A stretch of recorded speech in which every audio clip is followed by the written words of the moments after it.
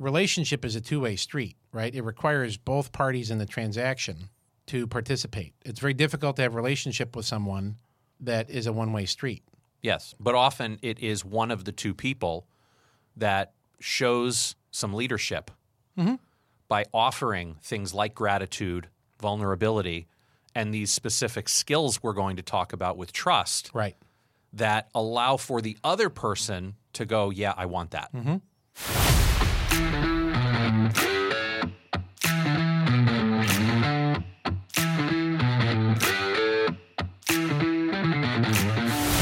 Welcome to Your Financial Sobriety, a podcast that challenges conventional beliefs about money and life.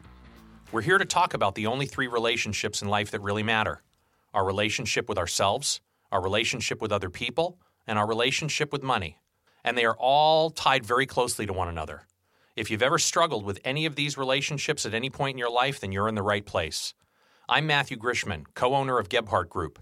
We're a private wealth management firm headquartered just outside San Francisco, California. I'm joined by my business partner and BFF, Jim Gebhardt, who got this party started when he opened the doors of our firm in 2005.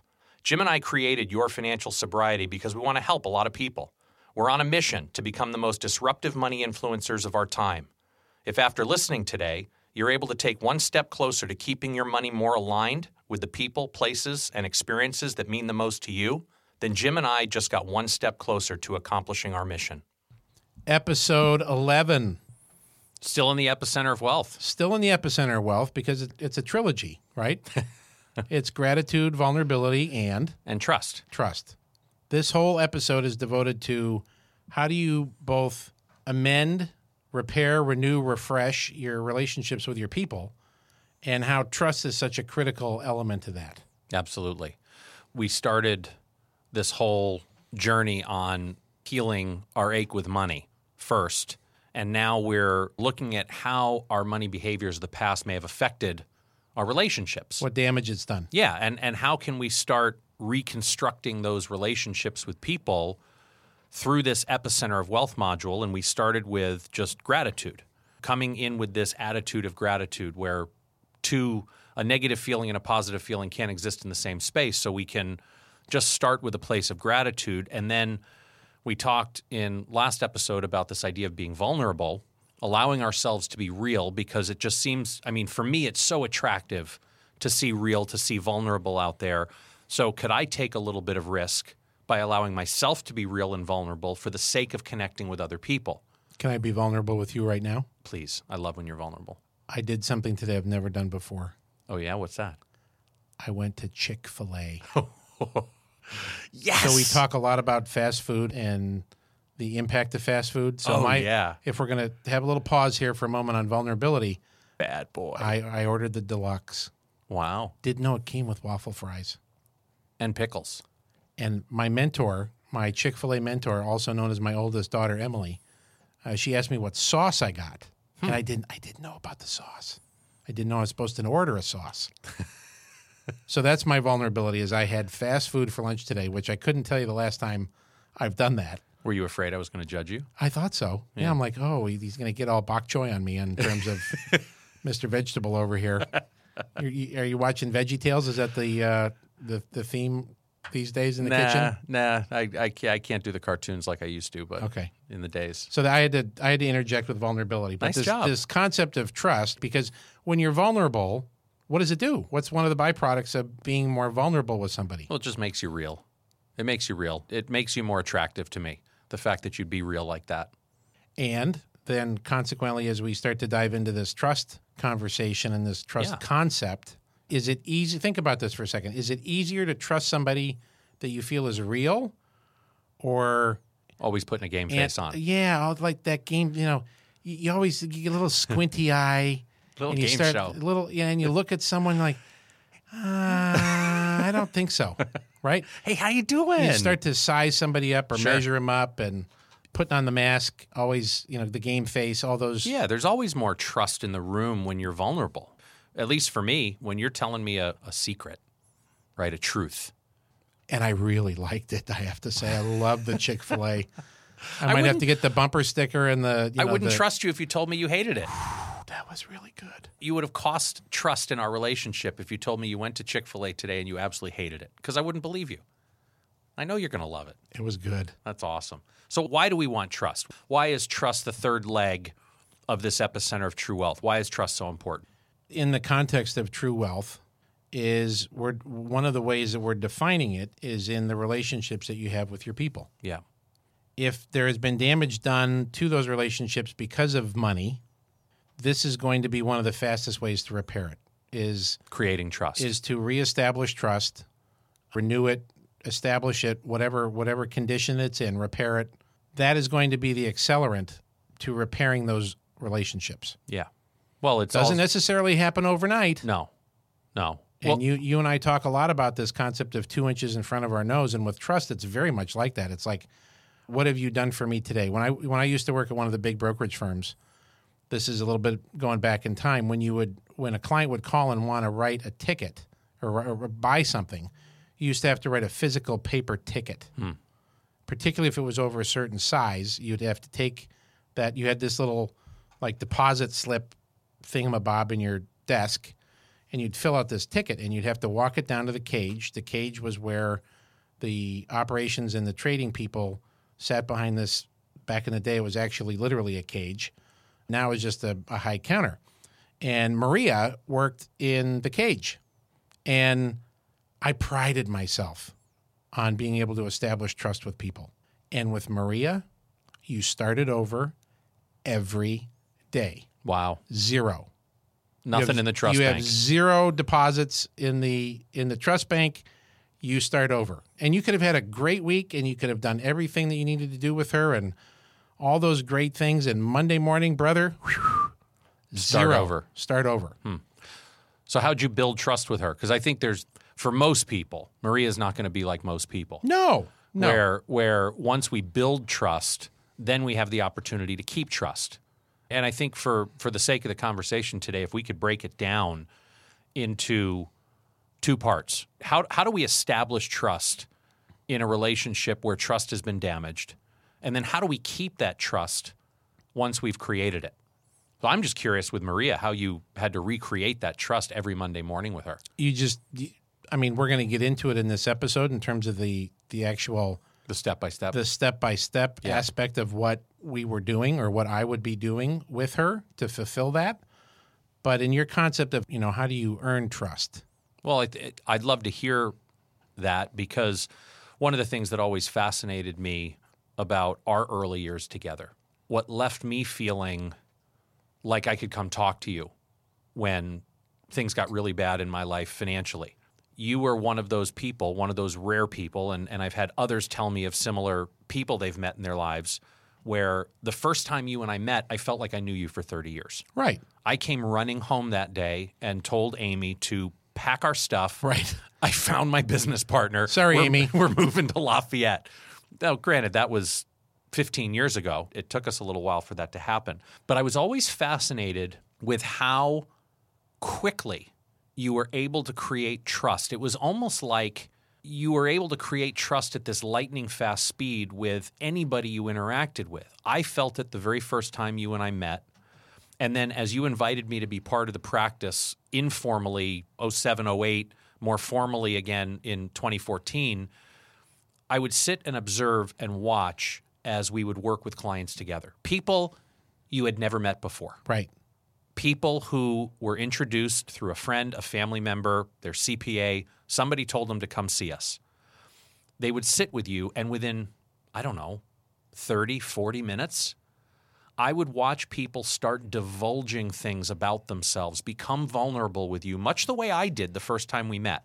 And it blew me away to watch this, because it wasn't obvious that you were saying anything or doing anything that created this trust at lightning fast speed, where people were literally giving you the keys to their castle. Right. Right? The keys to their family. Yeah, first couple hundred times I experienced it, you had no idea what was going on. I had no idea what was going on. Yeah. So let's talk a little bit about what was going on, because we've observed it. And thanks to you, we've slowed this train down and studied it and picked it apart. Yeah, because it's powerful. Because if we can help anybody, if we can help one person listening figure this out in their own world, what works for them, right? And How to create trust. So much of this, and we can't emphasize this enough, this is not about cut, copy, paste what Jim does. It's what works for you. And what we're going to pick apart is what I do, and they are absolutely tools that you can do. But you don't want to do it in such a way where you're trying to be me. Right. You want to do it your way. Right. What you did, what I've watched you do over and over, is you've eliminated this thing I like to call a trust gap.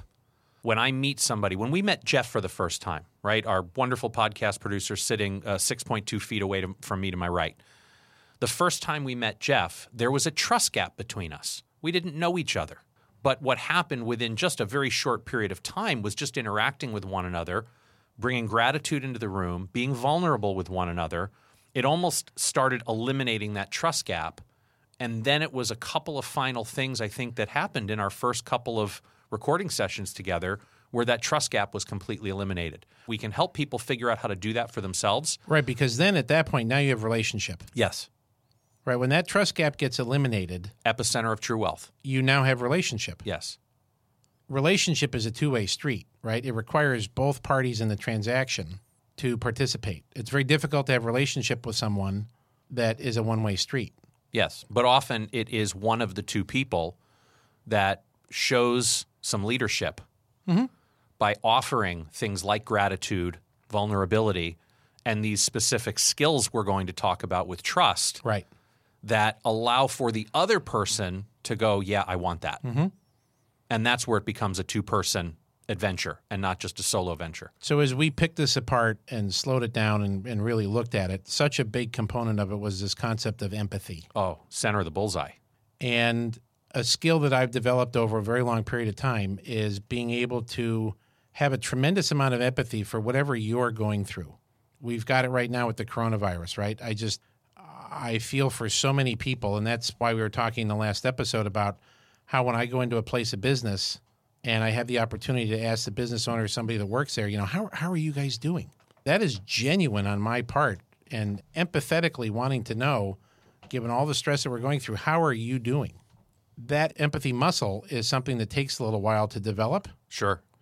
And I know we've talked about it before, but I think we should probably slow it down again and just talk about the difference between empathy and sympathy. Well, I think they get cross-used a lot. The idea of empathy, I think this is something that we're naturally born with. It's a sense that we're born with, this ability to just breathe in somebody else's gas and feel what they're feeling, even though we didn't experience necessarily the same experience. But there's also a way to express empathy even when we've experienced the same experience, because that's what sympathy is, right? If I have sympathy for you, it's because I've experienced something similar to what you've experienced. I feel what you feel because I've experienced what you've experienced. Empathy, on the other hand, is I feel what you feel despite not having the same experience. Not having the same experience, and I would go so far as to say is also not having any judgment over it. Right. Empathy is being able to listen to another person's story in complete neutral. I love that. Neutral. That's awesome. Neutral's beautiful. It takes practice. But listening in neutral is huge. That's how, come on. Most people don't want to listen to somebody else's tale of struggle or woe or stress or worry or death or divorce or bankruptcy or whatever it is. I got enough problems to deal with in my own life. What do I need yours for too? But at the same time, you and I are in the business of helping solve those problems for people. Sure. Right? It's not just about managing the money and, it goes up, it goes down, and have a nice retirement and enjoy the cruise. We're trying to get to the underlying issues. We're trying to have people feel wealthier than they've ever imagined in their life, and it doesn't have to do with their balance sheet. It has to do with their relationships. And as you like to say, when you look in the mirror, how do you feel about the person that's looking back? Yep. That's where the empathy and then subsequently the compassion of what they're going through, it's got to be in the room. There's a paradox here that I think we'd be missing if we don't mention this. I have seen firsthand, since experiencing that first conversation with you in 2005, where you expressed empathy. I came in, I told you my story. I told you how I had this relentless pursuit for money. It destroyed my my relationships at home with Amy and the boys. It's hurt my relationship with my parents, with my brother. It's hurt my relationships at work. And your response was literally just a reaction to how you sensed I was feeling telling you the story. You breathed in my gas and went, wow, that sounds like that was tough. That sounds like that was a really rough experience. I'm sorry you had to go through that. You just literally fed off my feelings. And what we've since learned about that whole experience is that what's so incredible for you, or now that I get to do that for other people, right? I get to just breathe in their gas and validate their feelings for them. What that does for me is where I would normally say, gosh, I don't want to hear it. I've got enough on my own plate. We've got enough challenges going on in our own family and our own business that I don't need yours. Yet when I breathe your gas in, it actually gets me out of my own head. Mm-hmm. It alleviates those temporary problems that are swirling all over my head in my own life. And we've shared this before. One of my favorite things I've ever heard you say is the greatest way to get out of my own head is to jump into somebody else's heart. Bingo. To breathe in their gas and just be present for them like that. And that concept of being there for someone and getting into their heart is going to quiet all the little voices up in the head. Yes. Let's go back for a second. Yeah. The difference between empathy and sympathy and why this is so important, because both can be expressed in a helpful way, but one is going to be more helpful, more integral. Is that another new word I just made up? No. Is that a real word? That's a real word. Oh, fantastic. My wife had an Acura Integral in the 80s. Sympathy can be helpful, but empathy is the integral part to this epicenter of wealth of creating trust at lightning fast speed. And here's what I mean by that. Example, how are you today? Well, I'm okay. I mean, I didn't sleep well last night because... Oh, I didn't sleep well either. I had an awful night. With the dog was up and there was this owl in the backyard and then the alarm went off because the door blew open. And so is that empathy or sympathy? Good one. That's sympathy. That's sympathy. Right? You felt it too. Who was that about? It was about me. It was about you. Yeah. Right. How powerful is that in helping me feel trust for you? Not so much. Not so much. Not so much. How are you doing? I'm doing all right. I didn't really sleep that well last night. I was pulling out of the work. I was pulling out of the office last night, and this woman almost broadsided me in the car, and I couldn't get that out of my head, and I couldn't sleep last night. My back is sore. I'm sorry to hear that. Yeah, it was a rough night. That's no good. It's no fun when you don't have a good night's rest. Wow, thank you. That's different. That's different because it's not about me. Right. And frankly, one of the most important things about trying to build trust with another person is a very consistent demonstration of it's not about me. No, it's not about me. It's about you. It's about you. Yeah. It's about the other party in the relationship. It's not about you. It's about you. Right. Who's on first? He is. What's on second, though? So that distinction is really pivotal or integral. What did you say? Integral. Integral. Gotcha. To what we're trying to do in this concept, because let's face it, who doesn't want to accelerate the trust gap? Who doesn't want to establish trust at lightning fast speed? Right. Eliminate the gap. Eliminate the trust gap. Yeah. And this is the key to it right here. This is when you and I broke down what you did in the first time you and I met and what I watched you do subsequently over and over and over to create that moment where someone who's known you for less than a couple of hours is giving you the keys to the castle. That was the key piece. The fact that you flexed your empathy muscle at such a high degree in that first initial get to know one another meeting, you breathed in all their gas. You listened, and you did more than listen. You felt it. Hear me now and listen later. Sorry, I couldn't. You had to go Hans and Franz on I've me? been watching so much Saturday Night Live reruns at home with the coronavirus. I couldn't. You had to bring back an old character. Yeah, that's just one of my favorites. I love it. Maybe one of these days I'll bring the church lady back. There we go. Yeah. It was such an eye-opener for me when we slowed it down and we picked this apart and identified that distinction between empathy and sympathy, because I think most people by nature just want to jump right in with sympathy. Sure. Yeah, like, oh, yeah, me too. Yeah, me too. You had a lousy weekend? Oh, me too. Me too. Right? And try it out with people that you're trying to build a relationship with, right? Even if you've experienced it before. Yeah, just zip it. Don't make it about your experience. Don't make it about your experience and make it about you. Make it about them. Yes. Whether you're on a date, whether it's your boss, whether it's a family member, a friend that you're trying to build trust with at a very fast speed, a job interview, whatever it is, you've got to make it about them. And it's got to be genuine. If it's not genuine, forget it. Yeah. It's got to be a genuine level of empathy for the other party in the transaction, that you are empathizing with what they're going through.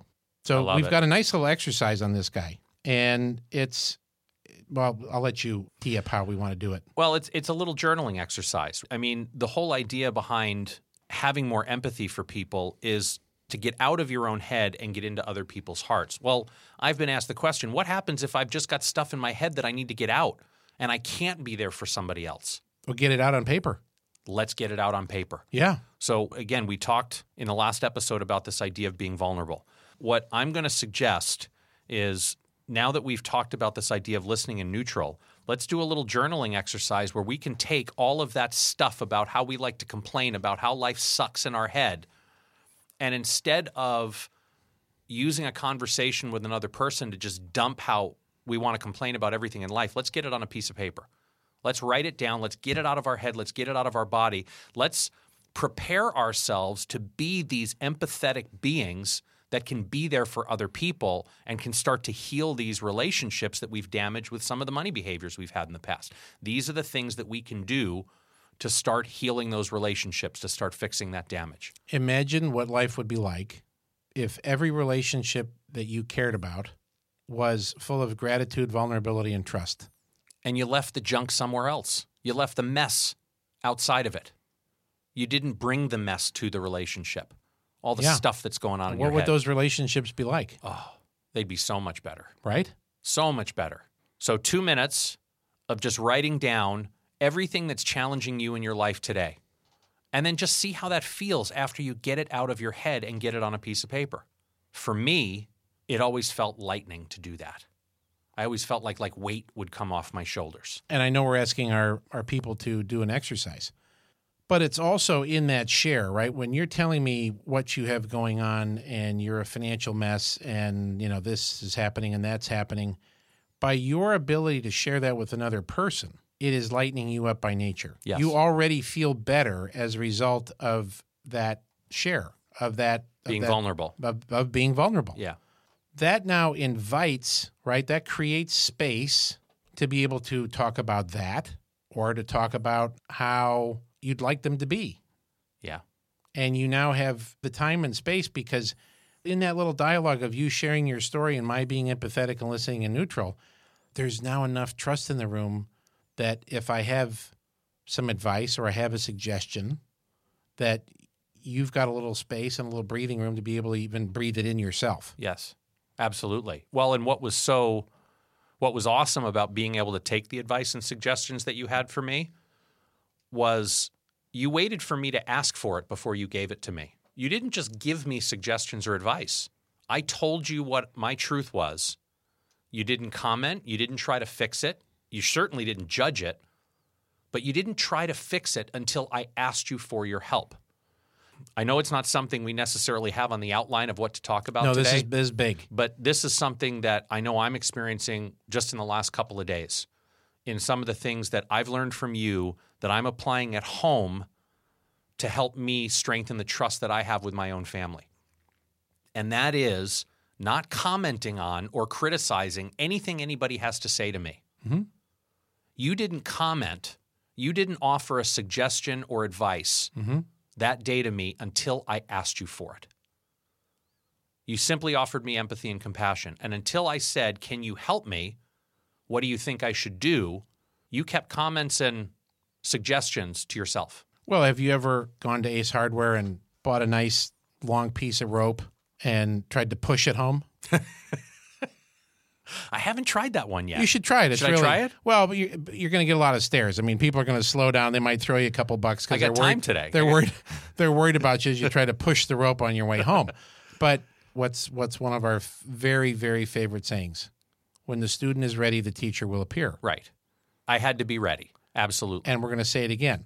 When the student's ready, the teacher will appear. How many youth sports coaches, how many teachers, how many leaders, bosses, yeah, how many bosses, how many heads of the 5 families Yeah. have we met in our lives that fail to truly connect with their people because they're offering suggestions or giving advice without being asked for it. Yeah. And they wonder why. I mean, I've wondered this for years as a Little League sports, right? When I was coaching Little League, I Sure. used to wonder for years, why is it these kids aren't doing what I'm asking them to do? My greatest frustrations as a CYO basketball coach in the last few years have been as a result of they don't want coaching. They don't want advice. If they wanted advice, They'd ask. They'd ask. Right. Or they'd be in a different league. Right. Something that I've been doing at home, I'm on day 5 of this. I'm no longer commenting on, criticizing, or judging anything anyone in my family says to me. The only thing I'm responding to are questions. If people make a statement, my son made a statement about this whole online learning environment that's going on right now. He made some statement about the fact that he read that only 3% of children in the state of California are actually participating in the online learning. So what's the point, Dad? I just don't need to do it. And 87% of all statistics are made up. Of course, especially if they're coming from my 16-year-old son. Now, in my head, I wanted to tell him he was wrong, Of course. that there's no way he was right, and that I don't care what the statistics are, he needs to get on his work. But good on you. You stayed neutral. Instead, I did this little trick a friend of mine recently taught me called going to the ozone. Oh, Oh, huh. Is that so? Huh, really? Oh. And I left it at that. I let him be right. I didn't need to be right. I'd rather be happy.